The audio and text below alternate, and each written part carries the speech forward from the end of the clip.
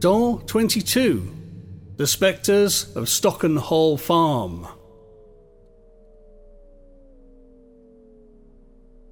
In Stretton, in Rutlandshire, one can find Stocken Hall Farm, which was, and perhaps still is, haunted by several ghosts.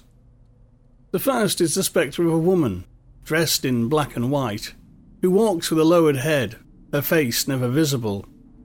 According to some witnesses, when she senses that she has been spotted, she will suddenly flee down a corridor.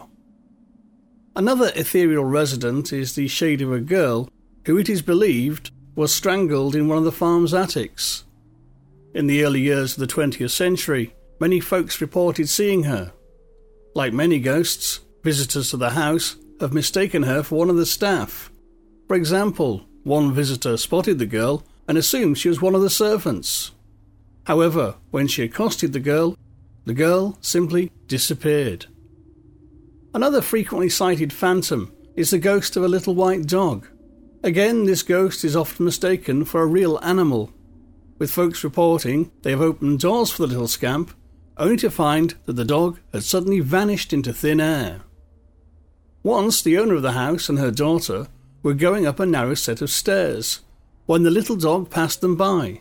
Both reported feeling it touching them as it squeezed past them, but neither actually saw the canine spook.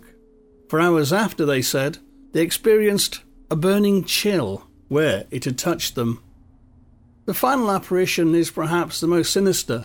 Many years ago, one December day, 3 occupants of the house were crossing the park towards Clipsome at 2:45 in the afternoon.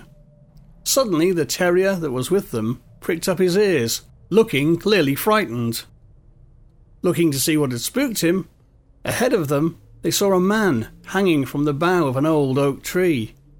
He was dressed in a brown smock with something white over his face, and the rails of the fence behind him could distinctly be seen through the body.